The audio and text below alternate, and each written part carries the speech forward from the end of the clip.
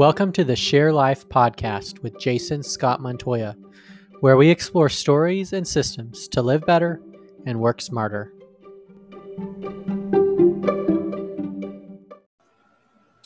Welcome to a special edition of the Share Life podcast. We're in an ongoing series as part of the discovery process for my next book project, From the Garden to the Cross, How Jesus' Harrowing Mission Shows Us the Way Forward. In this discussion, we're going to reflect on the interrogation of Jesus by the religious leaders after his arrest in the Garden of Gethsemane. I'm Jason Scott Montoya, author and creator, sharing stories and systems to live better and work smarter. Today, I'm joined by Nick, Benji, and Todd. Nick, say hello. Hello, everyone. Nick Bryant is the founder of Nick Print, a printing company that prints everything except money. He launched his business on April 1st, 2006, an April Fool's joke to himself, and is a business he's sustained ever since. Benji Hollis, say hello, Benji. Hello. Benji is the vice president of sales for the annual Chick-fil-A Bowl and also involved in a leukemia legacy fund inspired by his daughter, Anna Charles' devastating battle with cancer that brought him to Jesus. Todd Michaels. Todd, say hello. Hello, everyone. Todd helps people know and share their story wholeheartedly through his work with the 315 Project and Story Drive. So before we jump into the discussion today about Jesus being interrogated in the middle of the night by the religious leaders, I'd like to take a step back and self-reflect on the status of the Christian church, particularly in America, which is where we all live. We're about to discuss a scene where an innocent man is interrogated, where false witnesses are brought out against him, and where human intentions to convict supersede the truth of the situation. When we look around at believers, and perhaps ourselves at times or in the past, we often seem to look more like the deceptive religious leaders than we do with Jesus. What's going on? Who wants to go first? Go ahead, Todd or Nick. Nick, go ahead, man. Well, I mean, things definitely aren't heading in an upward direction. I mean, I don't remember the Gallup numbers exactly, but I think in the last dozen years, the number of people who claim to be believers has fallen like 12%. I don't actually think the number of believers has fallen by that amount, but the number of people that it was culturally convenient to claim that has definitely gone down.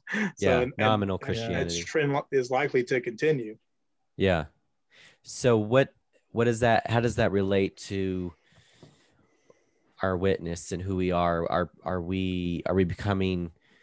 Are you suggesting that the people that are acting like what we're about to read weren't Christians to begin with, or what are you suggesting with your proclamation there, Nick? The people in the passage? Yeah, like are the people and how that relates to what you just said, like are the people that are nominal Christians, are they the ones that are giving us real Christians a bad name, or is there something else going on there?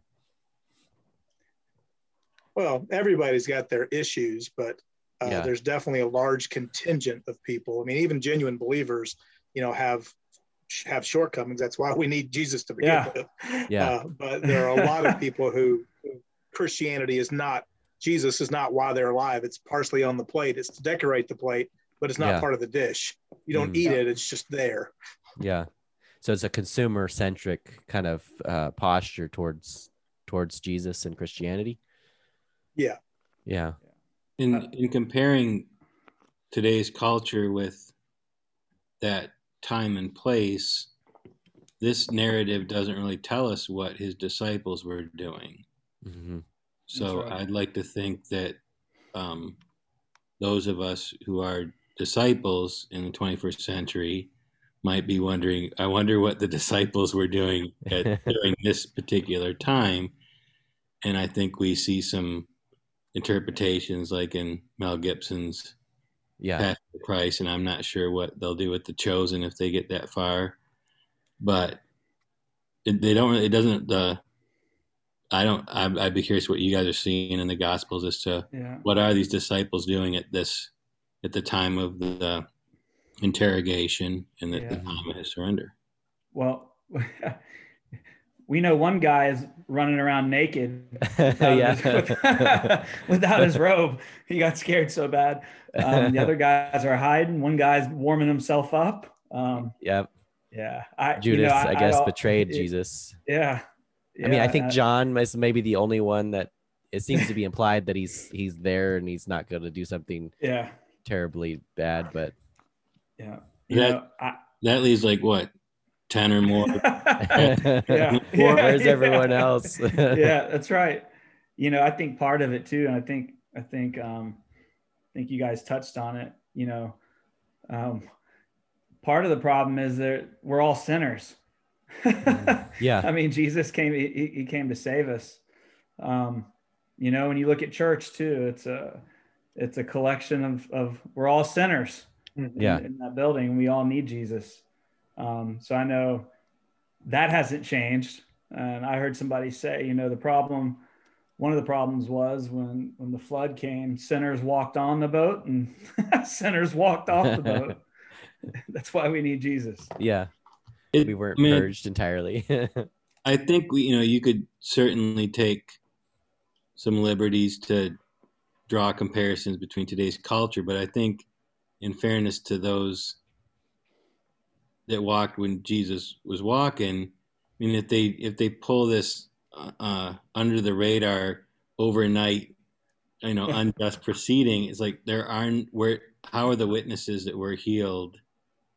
It's not a sin of omission that they didn't show up at the court proceeding. So, Well, I guess part of me would when I look at the scene culturally in America and the political setting right now, and I can't help but think that what happened to Jesus then would happen again, especially by people that are proclaimed Christians, right? I don't know. Am I reaching too far with that type of a statement?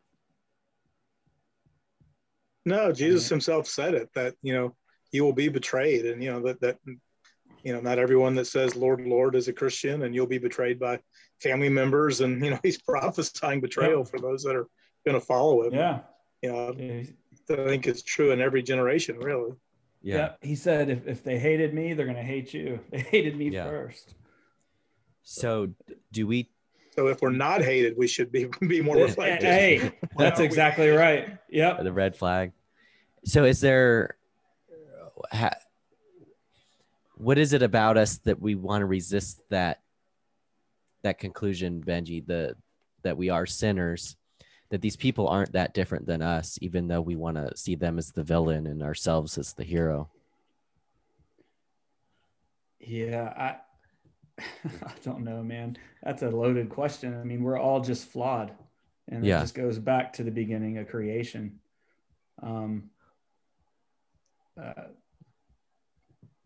Yeah. I mean, I know me, I'm a selfish person. Yeah. And the thing I love about this passage though, is that I think they were looking for, a Messiah to overthrow Rome. Yeah. And pretty much Jesus says, in a way, and this kind of goes back to what C.S. Lewis said, but he said, well, I'm more than a man. I'm the son of man. I am God. I'm coming. I'm the judge. I will be back to judge you. And he left it pretty black or white right there. I mean, and that's what C.S. Lewis said. Either he's a lunatic or he's God. He didn't give us any kind of middle ground. And that, and you saw the reaction of those guys. And we should all look at that and say, with Jesus, you can't really go through the middle. I mean, he's the way, the truth, of the life, or there's the wicked. You got the goats and the sheep. Yeah.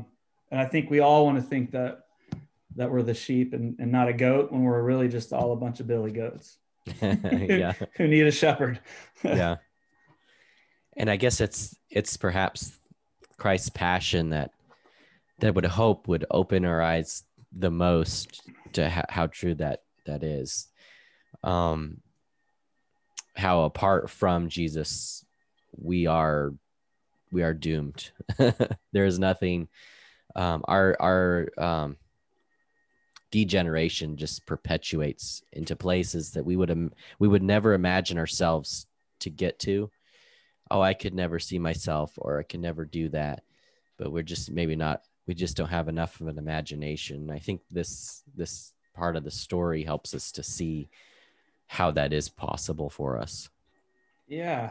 And, and I think Todd had talked about, I mean, it's a way different culture now than what was back then. But, for some reason, I think I read somewhere where it's called chronological snobbery. Okay. We just think because we're further along in the timeline that we're smarter than everyone else that has come along, technologies and advancements. And distractions have become more with whether it's social media and entertainment, and it's just, easier not to even think about it. It's like Nick said, to be a convenient kind of a Christian. Yeah. I think that's the scariest thing, to be lukewarm. Yeah. They say. Yeah. And I think that's also what the cross forces upon us is you can't look at this story. You can't look at Jesus through these experiences and ultimately to the cross and be apathetic. Like there's a reaction. There's a response. There might be an avoidance to even look at it or to run away from it, as many of the disciples, I guess, did. But it does sort of justify, it requires something a response to it. So let's go ahead and jump into the passage. I'll go ahead and share my screen, and we'll discuss the actual interrogation here.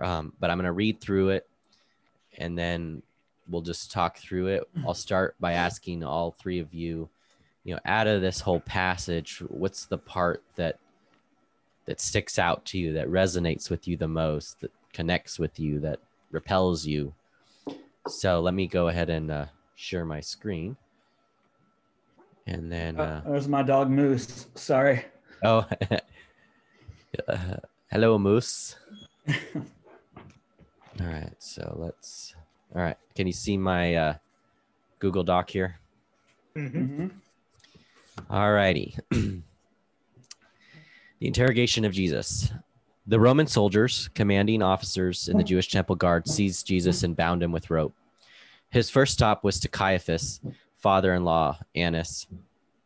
Caiaphas, the high priest during the time, persuaded the Jews that it would be better for one man to perish for the sake of the people. In response to Annas asking Jesus about his teachings and disciples, Jesus responded to him, "Everyone knows what I teach. I have preached regularly in the synagogues, in the temple, where the people gather. I have not spoken in secret. Why are you asking me this question? Ask those who heard me. They know what I said." The Jewish policeman slapped Jesus on the face and rebuked him. "Is that the way to answer the high priest?" Jesus responded, "If I said anything wrong, you must prove it. But if I'm speaking the truth, why are you beating me?" Still bound up, Annas sent Jesus to the chief priest, Caiaphas. All the high priests, religious leaders, and scholars were gathered together when Jesus was led to the chief priest. Peter followed at a distance until the courtyard, where he kept himself warm and watched how things would unfold, with his denial of Jesus a mere moments away. Frantically looking for evidence against Jesus, the high priests and Jewish council conspired for a way to sentence Jesus to death. They found nothing. Several people were willing to bring fictitious stories, but their contradictory retellings weakened their case.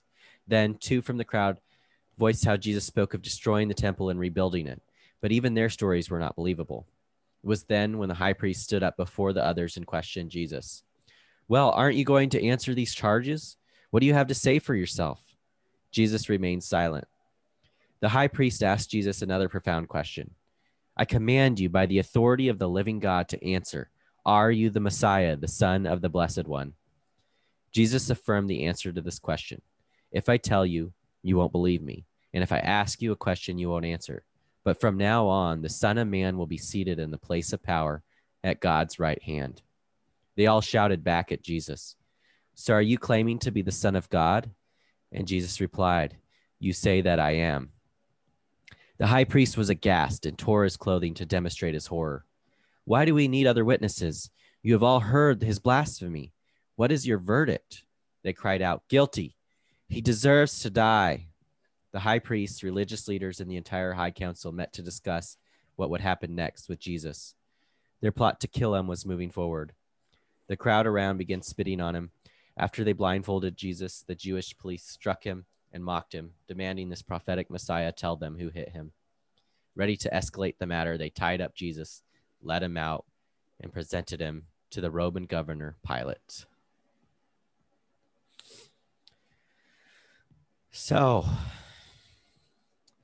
what stuck out to you most, or resonated with you most as we look at this? One of the things that was interesting for me is, when he's asked about his teachings and Jesus essentially defers to, "Hey, I've been public. I've been saying stuff. Why are you asking me about something that you already know or could already know if you really wanted to?" Which is interesting that he would defer that way, but also that, he's not, none of the things that they're accusing him or attacking him for are things that he said secretly, right? They were only things that were said publicly. And so there's a bit of transparency there that's interesting, that stuck out to me. What about you guys? In one of the commentaries I was reading, the author was making a point where Jesus might be saying, like, "Hey, dudes, like, I've been doing this in the light of day. Y'all ain't arrested me then, so why are you asking me about it now? Because you saw me do it publicly, but why would you arrest me at night for something that you clearly saw me do today?" And I think he was the commentary guy was saying that was one of his ways to basically say early on, like, "Guys, this is trumped up stuff." Like, Yeah. what y'all doing? Yeah. He's eliciting or illuminating their intentions is in a very precise way. Yeah. And that's, often I think sometimes we have these type of discussions with other people and we skirt around that type of core, what's going on at the core level. And Jesus has a way of just sort of isolating what's really happening and responding in the way to address it.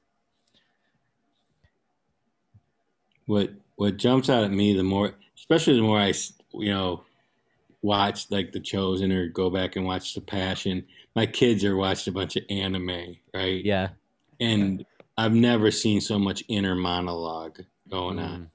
And it's like these authors of these gospels don't give us insight into the inner monologues. So when I think of Pilate, which I know is not in this passage, like, we hear what he said, but what's going on in his mind, let alone what's going on in his heart. Yeah. So when we're looking at the Sanhedrin high priest, the thing that stuck out with me is, he's asking this question, "Are you the Messiah?" Well, the fact that you're asking it might lead me to believe that there is some doubt in your mind whether I actually could be. Mm-hmm. And yet you're proceeding with this trumped up stuff. And then when I confirm what you basically have telling me that I am the Messiah, you're in horror. Well, I'm saying, I wonder if in the heart, in this inner monologue, high priest mind and heart, he's like, there's a part of me that knows dang well that I might actually be about to crucify the Messiah, but my priority or the sanctification of my political power or my prestige or my platform, I will gladly sell out the Son of God for that. And I'm just like, dude, I wonder what's on this guy's heart, really, because we don't really hear it. Well, that's interesting. Like, perhaps sometimes we forget, like, they all had like real world tension or groundings, right? They were in power. They had this thing or that thing. They owned whatever they owned. They had a business, whatever. So it's interesting just to think, more specifically, like, well, if I do this, then it could cost me a great deal in the real world, Right. And I guess that's what I was trying to allude to earlier, was just that, you know, we've got all the distractions and everything now, but you have these people that were back there around it, and they actually witnessed some of the healings, a lot of the healings and some of the miracles, and they still didn't want to believe. Yeah. You know, and it's not like it was Game of Thrones back then. It's not like they were walking around miracles everywhere. That's what was so incredible about the miracles that were happening. I see. You mean like the miracles Jesus was doing were anomaly versus just normal. Yeah. And, you know, and it was the power of God. And it's not like people were just getting raised from the dead all the time back then. Yeah. So it'd be easy just to question. I mean, it was a miracle. Yeah. And they still weren't believing, you know, and they still had that pride in their heart. So it's easy to see how it's still the same way today. Yeah. But we can, like, any of us can try and get in Judas's mind or these Pharisees' minds, but like, I'm very uneducated in like Judaism or Old Testament stuff, but like, if Isaiah and Zechariah, if they're prophesying that the Messiah is going to be despised, is going to be hated, like, are they connecting the dots? They're fulfilling prophecy right then. Yeah, you guys are one of the guys goes. Someone's got to be the goat here, and I mean, he's. Yeah. Yeah. It's interesting. Nick, as I was reading it all, there's a passage that jumped out at me. It's actually from Psalms, but Jesus quotes it in reference to himself in all of the Gospels except John. And it's in a chapter where he's got tense interaction with all the religious leaders, Pharisees, Sadducees, all of them. And he quotes this passage from Psalms about himself that says that he's the stone the builders rejected. Mm-hmm. And all of these people in this passage are religious leaders. They are the builders. They're building something. And that passage goes on to be quoted by Peter in Acts 4. And then later in 1 Peter, he quotes it again and quotes several other things around it. But they've got an agenda. Jesus said the common people heard him gladly, but those, and you kind of alluded to it before, those with something at stake, it's going to cost them something if this guy's right. He's the stone the builders rejected that becomes the cornerstone. So it's not just a random stone that's being rejected. The cornerstone is being rejected because they've got another agenda. And I think that, that can be true with all of us, the things that cause us to miss what Jesus wants for us on any given day, month, or year is if we have another agenda already and what he wants that we can't cram it and fit it into our agenda. We have to let go of our agenda to embrace that. And that's what they didn't want to do. And I think often it takes the agenda being destroyed for us to finally let it go. It's not like we willingly give it up. It's usually run over by a semi truck and then we give it up, right? And sometimes those mercies of God which seem like terrible things in our life are actually his mercy to give us the life as opposed to the death that's inevitably coming. Right. Yeah. Though I think there are some that cross that threshold, like they left their nets and followed him. So, they could have said, hey, I got my career here. But what you've got is fine for religious zealots, but I'm a fisherman. I got a good thing going. But even then, fish. they as this is unfolding, they could have been like, wow, like a friend was telling me, he said, well, what if Peter was thinking, I just spent 3 years with this guy, abandoned my fishing business, and now now it's all coming to an end. Maybe I should have stuck with the fishing. Yeah, absolutely. I had second thoughts. What's kind of interesting to me is that, and this may come off super ignorant, so a big asterisk, right?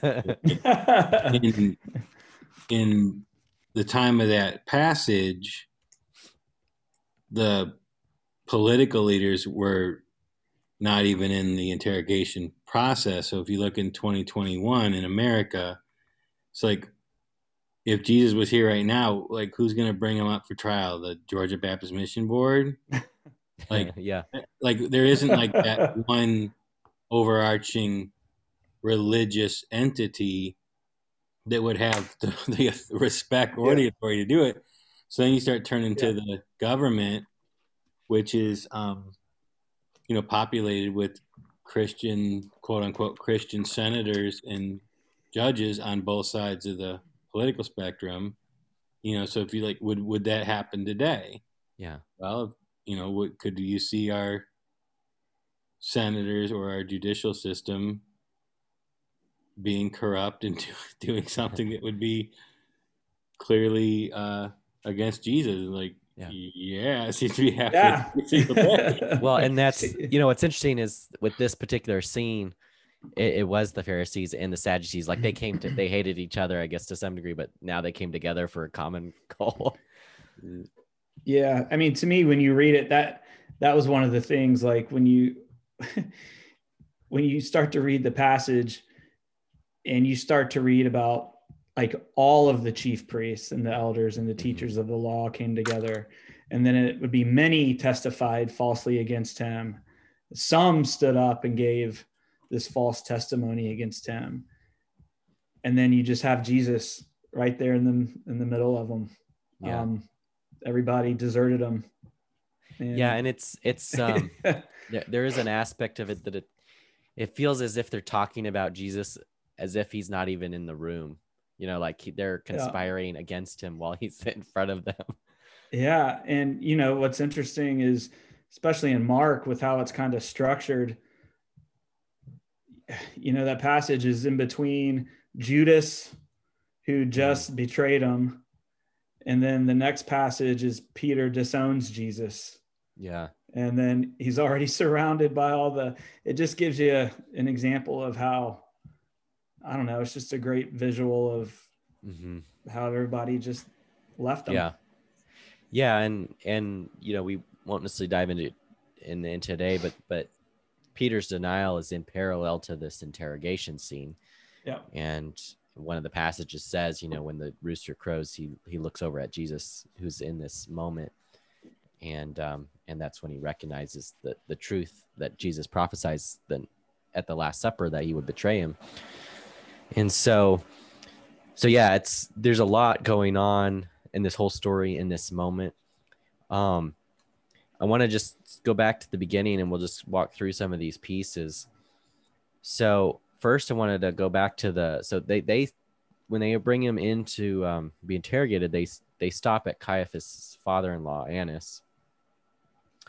So there seems to be a bit of nepotism going on at first of this religious leader situation, but there's also like this weird patriarchal. Caiaphas is sort of, he's not an official leader, but yet he's sort of controlling some things. But what's interesting, and I read this last night, but he says it would be better for one man to perish for the sake of the people. And last night, there's a passage in Job, and I don't know if it's a direct allusion, or maybe it was in Isaiah. Now I'm getting it mixed up. But there's a scripture that actually kind of references how I think it was referring to the Messiah, the one will die for the many. And so that was an interesting allusion or connection. I don't know how specific that is in terms of John's trying to make that connection. But what's also interesting is we do have a lot of these details about what happened here. We also know that a lot of these religious leaders became Christians after the resurrection. So they were part of Christ's crucifixion, but they were also part of his resurrection. And I suspect that's why we have some of these details they shared them, but yeah, that's a separate piece of it. So does anything stick out to you both, or to you three, in regards to that statement, better for one man to perish for the sake of the people, and sort of Caiaphas's controlling nature of the situation?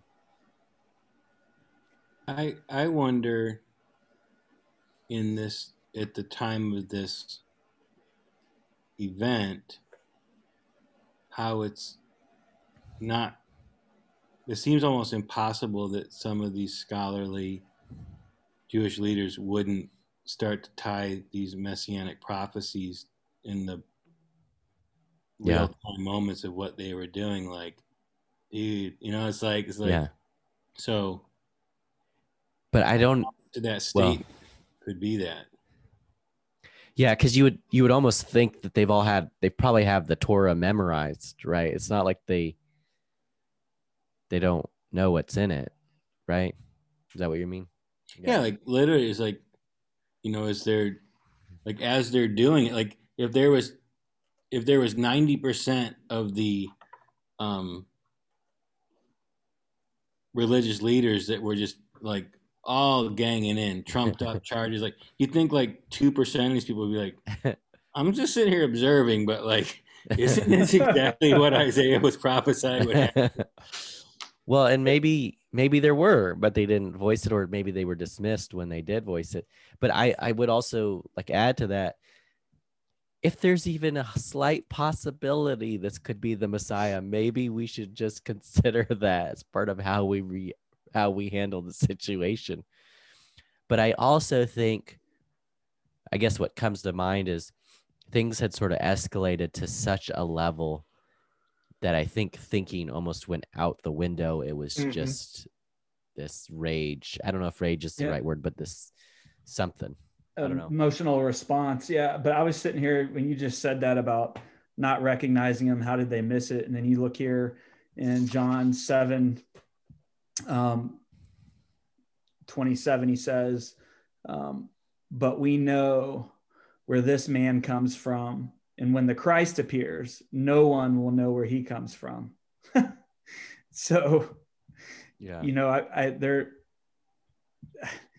it's interesting how that reads, because it's happening exactly how they say it's going to happen. He's there, and they know where he's from.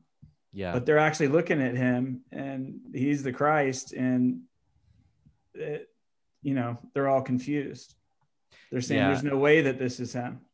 Well, and the thing that I guess what comes to my mind is thinking about the Passover and the Exodus and Pharaoh. I mean, Pharaoh, Moses would tell Pharaoh this or that, and then this or that would happen, and then this plague, and then that plague, and Pharaoh, he had like all these examples of, okay, this is going to happen if you don't do this, and then he didn't do it. So it's like the intellectual piece, just it wasn't enough to resolve that in that situation either, right? Pharaoh could have prevented a lot of suffering on himself and his people, but yet he persisted in his pride and his arrogance. So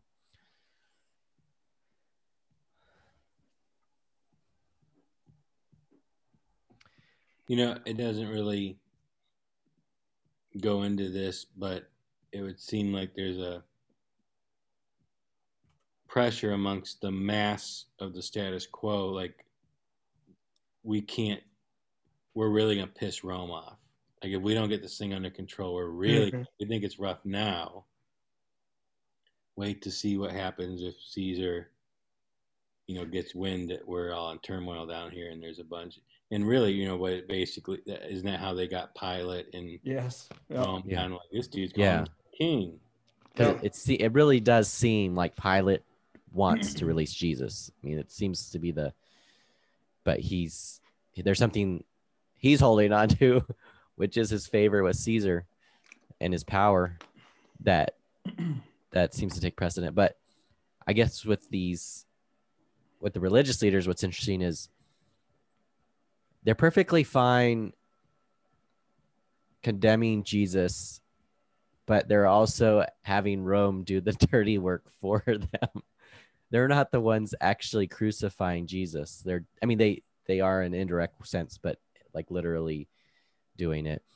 And so it's this hitman. They're hiring Rome to be the hitman. Well, correct me if I'm wrong, but they're not allowed to. Yeah, they've got to have. But I think, that there's an illegal aspect, but I think there's also, an aspect of it that a self-righteousness that sort of allows them to, if they were allowed to, I guess I would wonder if they still would do it, or if, there's something about like not being because there's the religious cleanliness, like they won't go into Pilate's temple, like there's this weird legalism that they adopt that I think gives them a cover for the murder. So yeah, but they're keep in mind they're also, I think as Todd said, they're kind of holding this kangaroo type court in the veil of dark,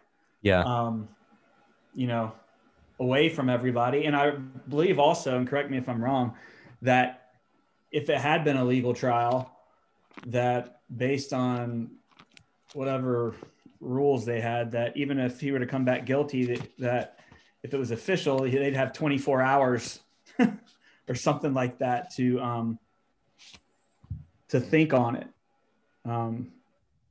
But I think that's one of the reasons why they're trying to push this thing through in the dark. I saw a commentary that said there was like at least 4 well-known Jewish customs that were absolutely violated that in of themselves would have caused it in this trial. And they blew through all 4 of them. Yeah, because really, if the 2 guys that even when they were talking about the temple, when they misstated what Jesus had said, I mean, because they didn't agree, that right there would have been grounds enough for it all to be done with. Mm-hmm. But they kept going until Jesus, was silent, until he said, I am. Yeah. Now, so at the beginning, when he's talking to Annas and he's being questioned by him, he responds with what I mentioned earlier, I preached publicly. And then he goes on to say, if I've said anything wrong, you must prove it. But if I'm speaking the truth, why are you beating me? And, that's, that phrase, if I said anything wrong, you must prove it. But if I'm speaking the truth, why are you beating me? I don't know. There's something about that that kind of sticks out for me. Something they're about always trying to trap him in what he said. In that same passage I mentioned about the stone the builders rejected, it said they sent spies in, and they're the ones to try to trap him in his words, and they're the ones that ask him about, we know that you know everything and you're wise and all that, flowering him up. Is it lawful to pay taxes to Caesar? That was just a way they're just looking for ways to trap him. They're not able to trap him in things that he taught, because it's all sound stuff. So they're looking for another angle. Yeah.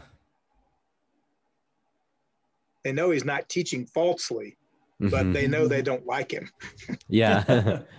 he's sliding through their traps, I guess is what you could say. The translation you have here for you must prove it, I got the translation, then you must bear witness. And I think that those, the depth and the distinction between those, the specificity of it, right? I think that invites some deeper investigation and consideration. Yeah. So the next part is all the high priests, religious leaders, and scholars were gathered together. So this is when he's sent the chief priest. Peter followed at a distance until the courtyard, where he kept himself warm and watched. Frantically looking for evidence against Jesus, the high priest and Jewish council conspired for a way to sentence Jesus to death. So part of this was a little bit, when I was studying it, it felt like they should have been a little bit more prepared for this moment. But it always feels like, oh, we finally got him. Now we got to figure out how we're going to falsely accuse him. That was weird to kind of see how poorly executed that was.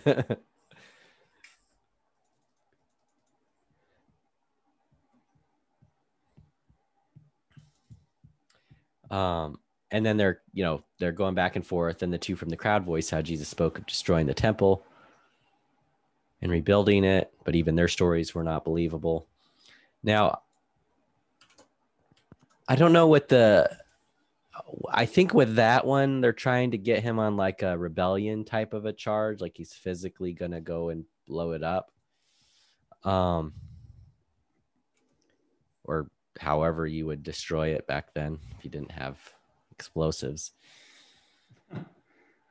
But I don't know what the angle there is like, is it just, I don't know. It seems. Yeah, it's a hypothetical crime because it's not been destroyed. Yeah. He just said, if you destroy this, and I'll rebuild it in 3 days. What?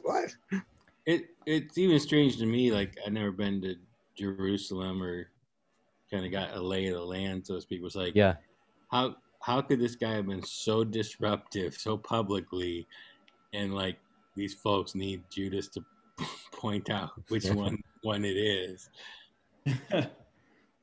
Well, that's what the thing that I guess I haven't been able to pinpoint, but there are all these hoops they jump through.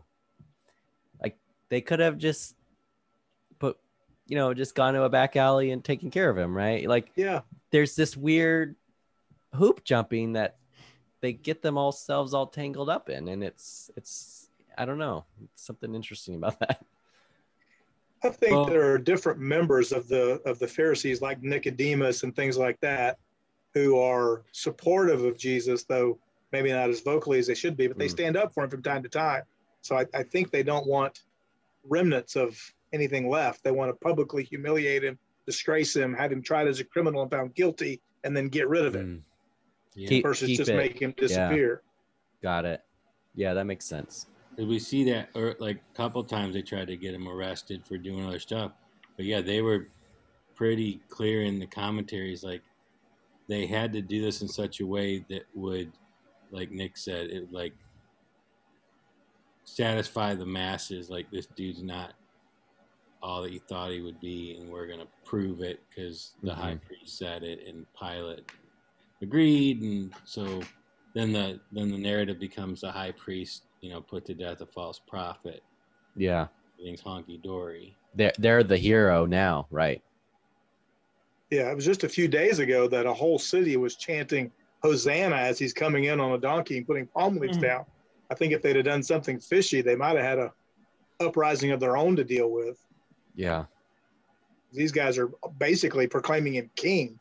Again, they're still thinking physically, but the masses are on Jesus' side as he enters the city. Yeah. So they're accusing him. They're accusing him and then the high priest says, "Aren't you going to answer for these charges? What do you have to say for yourself?" And I think this is one of the most profound things that Jesus does here, and he does this several other times with Pilate. But he's silent. Says nothing. Doesn't reply. Yeah, I mean, that goes back to, that's prophecy, right? Is there Isaiah? Yeah, I mean, he was opposed and afflicted, yet he did not open his mouth. He was led like a lamb to the slaughter, and as a sheep before its shears is silent, so he did not open his mouth. It's Isaiah 53:7. Okay. So again, he's fulfilling prophecy. I mean, they just, they're all part of history. Well, and because if any of us were in this situation, I can't imagine any of us would be silent. We would be trying to defend ourselves, right? Yeah. Look at Peter. When you start looking at, he's doing the exact opposite. I mean, he's blatantly denying them. And they're not genuine questions, so Jesus knows that. So why give a long explanation to a non-genuine question? That's right. Well, and I do think there's a strategic benefit in your point, in the sense of he's allowing them to metaphorically hang themselves, right? He's getting them to get all tangled up in these false witnesses to create confusion. And but I think there's an aspect of our pride which Christ did not have, that that often fuels the need for us to justify or defend ourselves to other people. To vindicate ourselves. Yeah. And I think there's something here that our justification comes from Jesus. So we don't have to justify ourselves to others. Now, it doesn't mean we can't or shouldn't in certain situations, but we shouldn't have this compulsion to justify ourselves, right? Am I True. hitting on something there?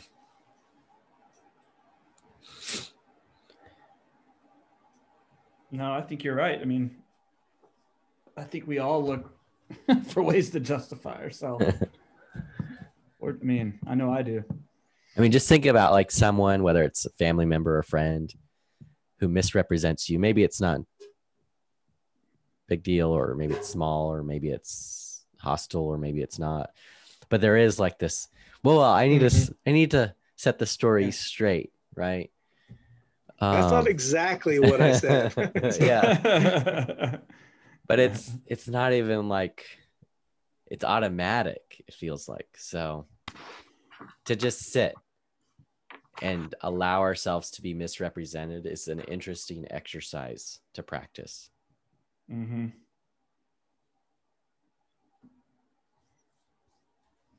And I think there's an interesting tether to that, to anxiety, I think.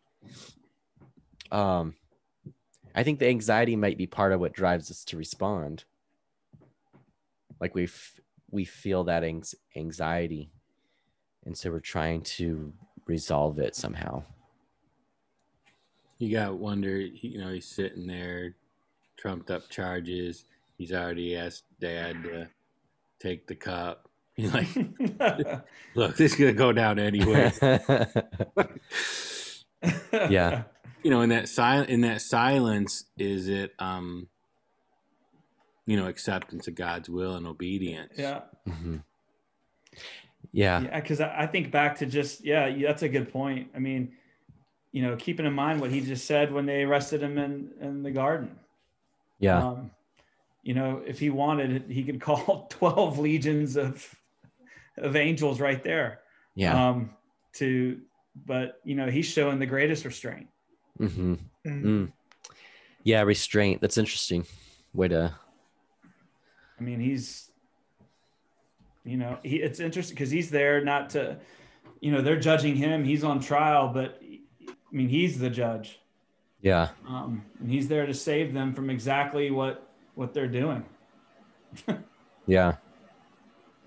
That's a good example of strength too. Like, yes. Definition I've heard, like, real strength is knowing you can unwield it and having the restraint not to. Yeah. Yep. Yeah.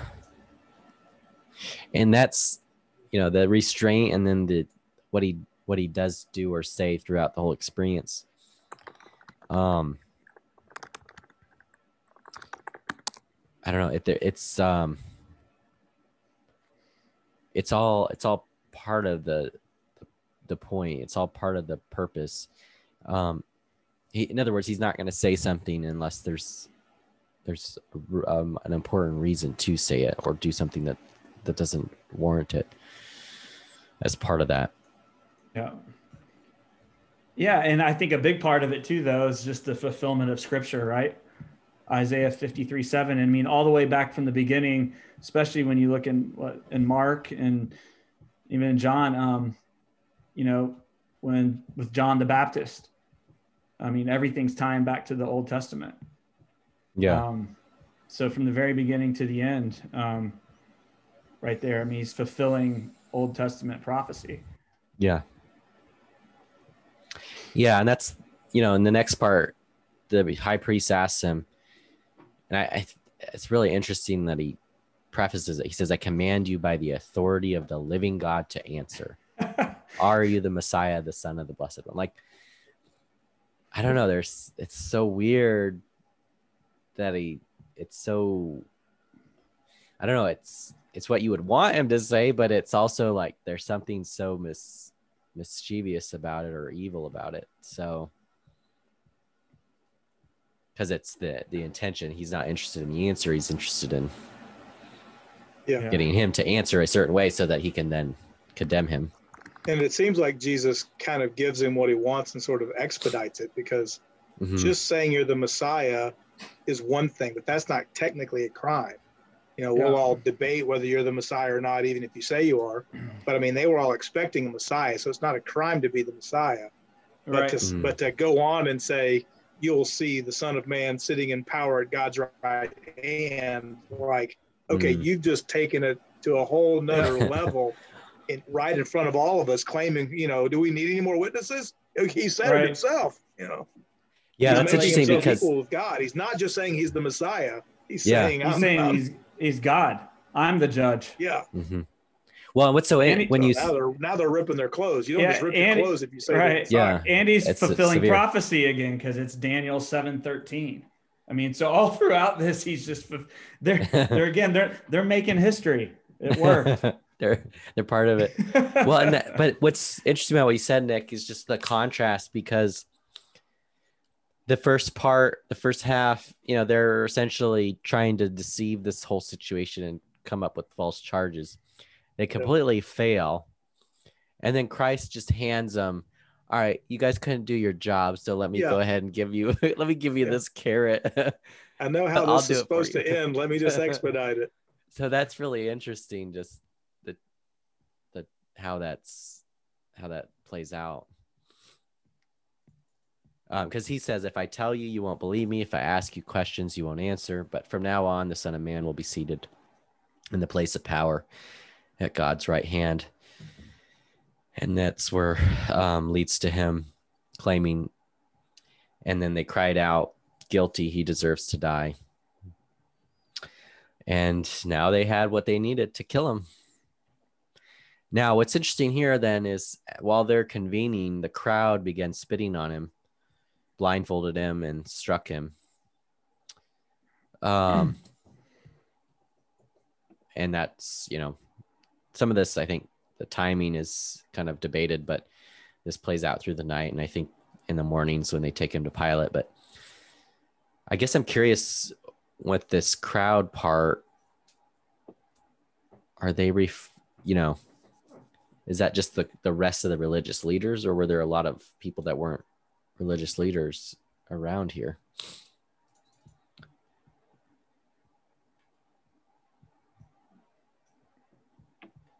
I don't know. Yeah.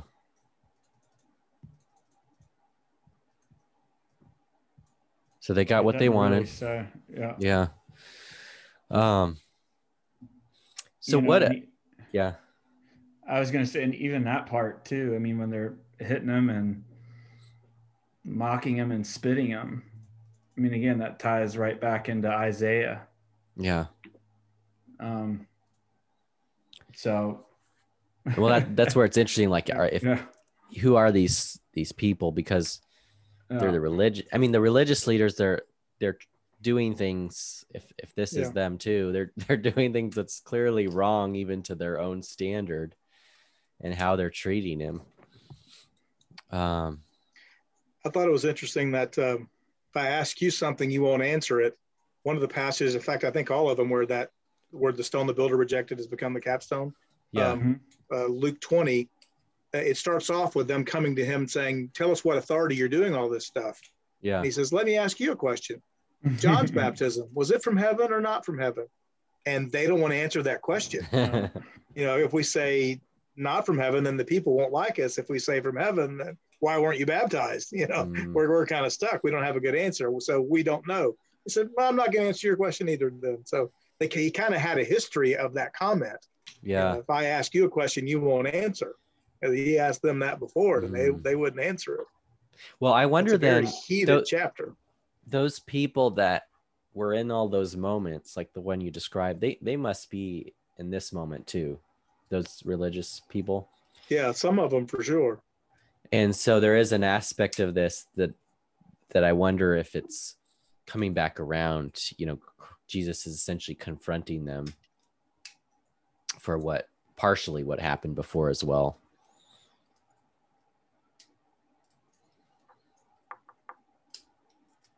Yeah, before it was a public discussion with lots of witnesses, and now it's, in the kangaroo court with him tied up, got different circumstances. But Yeah. Full circle.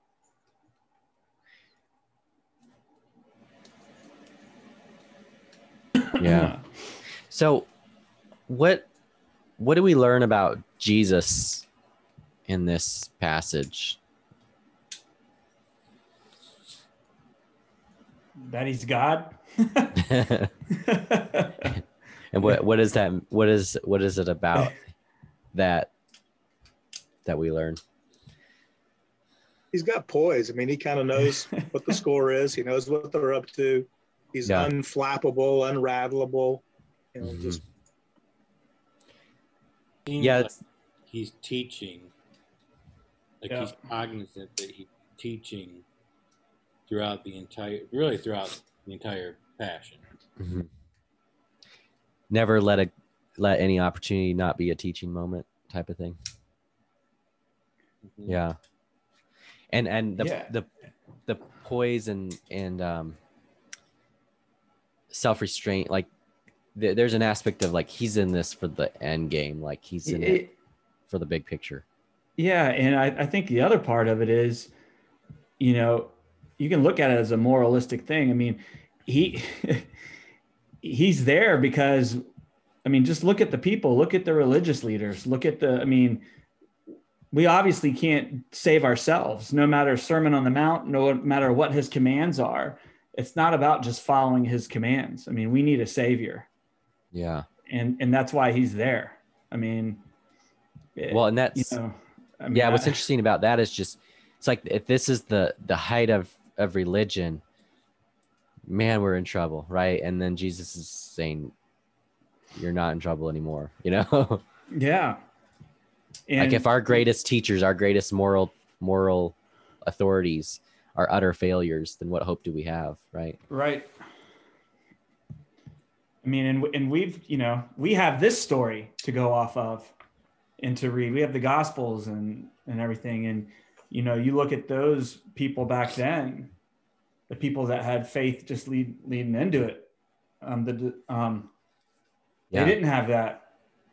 Yeah. Imagine not having that, or having just a fragment of Mark or a fragment of John, or a neighbor that reads a chapter every couple of weeks to a group. Like we have an abundance of scriptures that didn't exist then. But the whole thing is too, I think we gloss over a lot of it. I can't remember who said it earlier, but just even from I guess you said, Jason, being a nominal Christian or whatever, I think it's so easy. And I caught myself doing this and still doing it. You read these stories, his trial, you read the crucifixion, and we've read it so much. Sometimes it's hard. It's easy to gloss over the pain part of it. And I think Todd, you had talked about the inner monologue, or Nick, one of you guys had mentioned that. And it's true. I think it's so easy to read this stuff and just to gloss over it without even thinking one iota about the emotions and everything that was going through their minds. It's just easy to read about it, I feel like, in this day and age, and just shut it and go to bed. Go on with your day without it impacting your heart. Mm-hmm. We're going to be, in 2021, we're playing out our part in this story. So we have prophecy or warnings from Paul and Timothy, false doctrines, Antichrist. It's like, how are we going to be judged? In other words, if our generation were to be, as we are, guilty of the warnings that Paul teaches about. There's an aspect of, like, I don't know if you've seen that video on YouTube or social. It's this lamb and it's stuck in this trench, and someone pulls out the lamb. Yeah. And it runs off, and then it just runs right back into the trench and gets stuck again. And it was like, this is my walk with Jesus, And that's, I think, how it is. It's like we are going to fall for those false prophets and follow those antichrists. And thank God that he pulls us out of the trench when we do it. Yeah. I mean, that's what's so reassuring for me, is that our degeneration, the end game of that, like, if it's up to me, then I could, I guess, try and stop my degeneration. But God essentially regenerates us through being reborn in the Spirit. And so no matter if I get corrupted or when I get corrupted, like, I know that God will restore me from that in any particular part of my life or relationship or whatever. And so I have this reassurance that he will always pursue me. And no matter how broken I get, he'll rebuild me. Right. And there's something peaceful about that for me.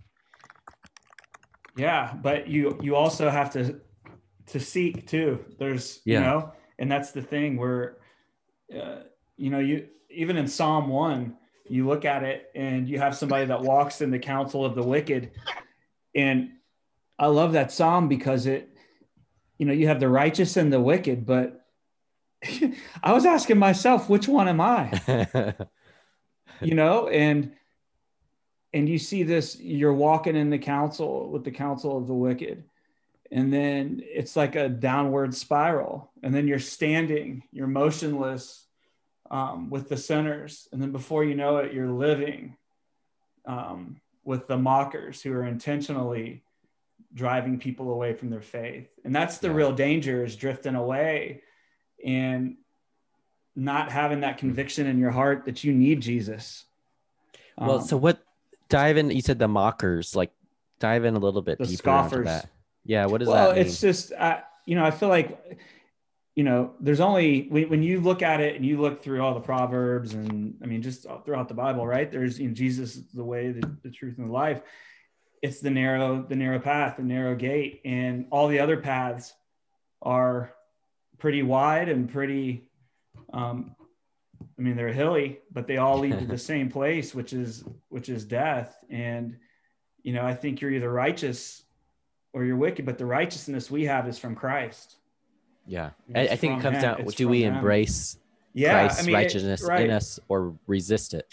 Yeah. And I just think, it talks about on the Sermon on the Mount, it says, Jesus says that, I always used to love that the scripture where it's, don't worry about to tomorrow, for tomorrow will have enough worries of its own, focus on today. And then, so when I was younger, I'd go out and I'd just spend all my money. Well, hey, I could get hit by a truck tomorrow. I just need to go out and live my best life.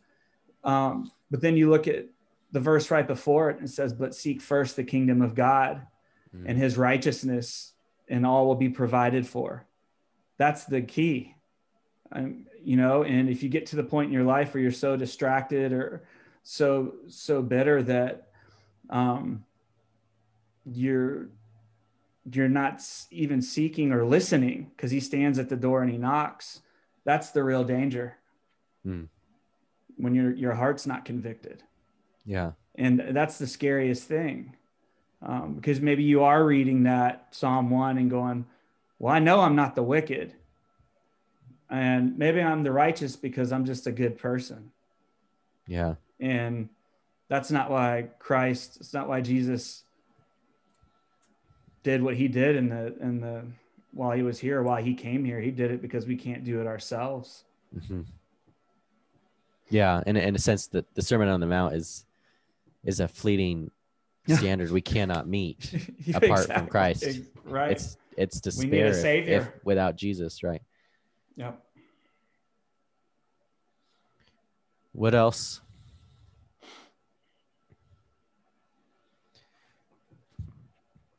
What else do we learn about humanity and ourselves from this story?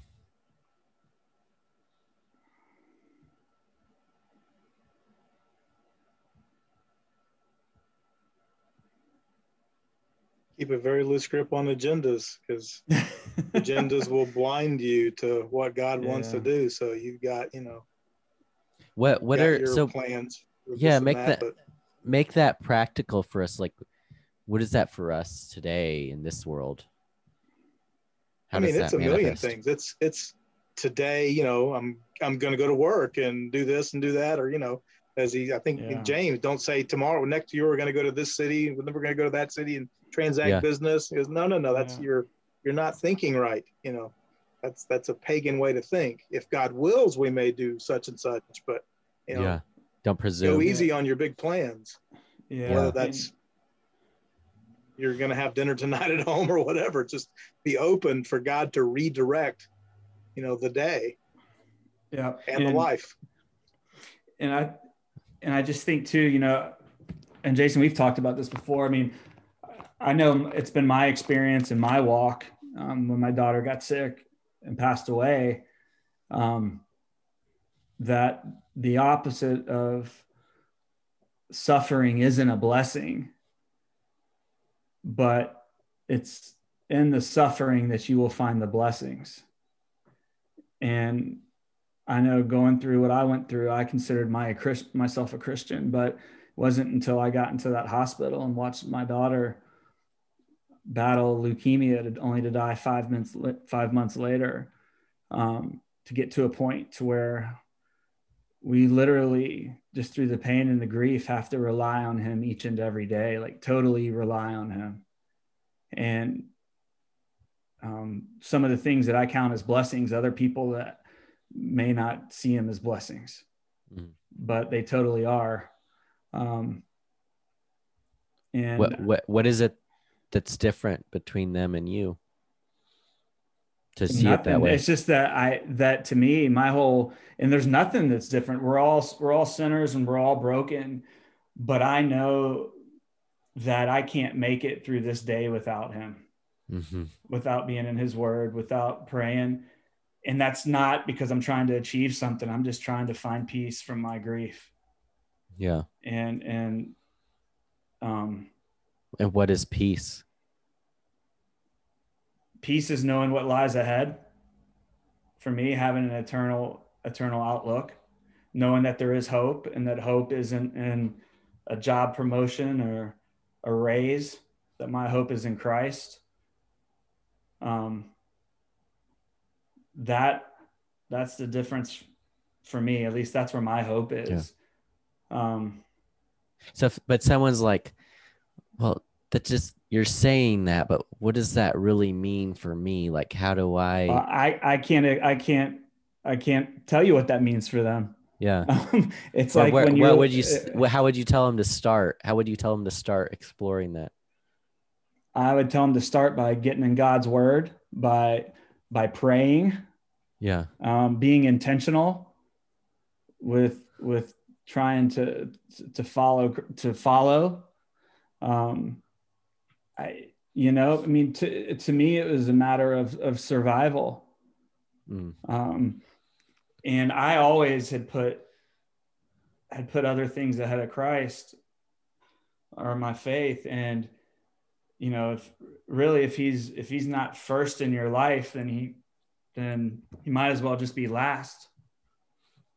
And I'm not sure I would have been saved any other way if my daughter hadn't have gotten sick. And now talking about how it changes everything. Now that I know who she's with, she was 6, and you don't lose anyone, you lose to heaven, first off. And her story and his story through her story changed my life, because I thought I was walking a straight walk, but I wasn't. And that was the biggest thing. And now that I know who she's with and where she is and what lies ahead, I can find peace in that. Yeah. My dad died when I was 19 years old playing tennis, and I was eaten up with bitterness and anger all the way up until my daughter got sick. And there's a big difference. Yeah. So I guess, people could look from the outside and say, oh, God, that doesn't sound like a great life. But I got to tell you, even in the gut-wrenching pain that we have each and every day, the peace that we have in Christ each and every day, just being in his word and doing things like this, like, to me, this is incredible, just to be able to sit here and have an open and honest discussions about Christ, man. It lifts me up. Yeah. It lifts me up. And I can't think going into that hospital, I'd never done this. Maybe went to church on Sundays, but I don't think I ever had a conversation about God, about Jesus outside of church, even if I had one in there. Yeah. So again, I just think it's being intentional. Yeah. Well said. All right. Yeah. I just talked too long. I'm sorry. No, you're good. Yeah. Well said. Thanks. Todd, Nick, what are your final words for us before we wrap up here? Well, as Benji was talking, I was thinking of a couple guys in the Bible. I mean, most of the people that interacted with Jesus needed something physical. They were, a lot of healings and stuff like that. But there were a couple interactions of people who felt morally bankrupt. They felt something missing inside of their heart. And they're two contrasting stories. And one is Zacchaeus, who, was a terribly wicked man, really, and stealing from people and a tax collector and lots of issues. But something about his encounter with Jesus, he crossed a threshold. I call it the threshold of faith, where he really saw Jesus and knew that this man could help him with the emptiness in his soul. And just right there, on that day said, if I've robbed anybody, I'm going to give them back 4 times. And, and Jesus said, another child of Abraham has been born tonight, that, Zacchaeus, you've done it. And the other guy is the rich young ruler. On the outside, he had everything together. He's totally opposite of Zacchaeus. He's kept all the commandments since he was a child. But he's still coming to Jesus. He still feels empty. So he says, teacher, what do I lack? And he says, oh, you know the commandments. He says, yeah. I've done all that since I was little, but I'm still missing something. And I think you know what it is. And so he says, okay, I'll tell you what it is. Sell everything you have and come follow me. And the guy walked away. It wasn't a threshold he could cross. Zacchaeus could cross it with a life totally messed up, totally messed up. The guy whose life seemed mostly together, especially compared to Zacchaeus, couldn't cross that threshold. And that's the threshold God calls all of us to cross. And until we cross it, we're going to walk away sad like the rich young ruler instead of having a party like Zacchaeus is having. And Jesus is sad when he walks away too. But it requires that we let go of who we think we are and embrace Jesus and see him. And we do that and life makes sense. We don't do that and we're destined to confusion and poverty and more of our own self-inflicted misery. Yeah, you're right. And amen on that. And, it says in Job says, it just says, hey, God says, I answer you once and you don't listen. I answer you again and you're not paying attention. So, I mean, God's talking to us in our circumstances. We're just, we're praying for our own name's sake and looking for him to answer the way that we want him to answer it. And when he doesn't, we feel like he's not answering.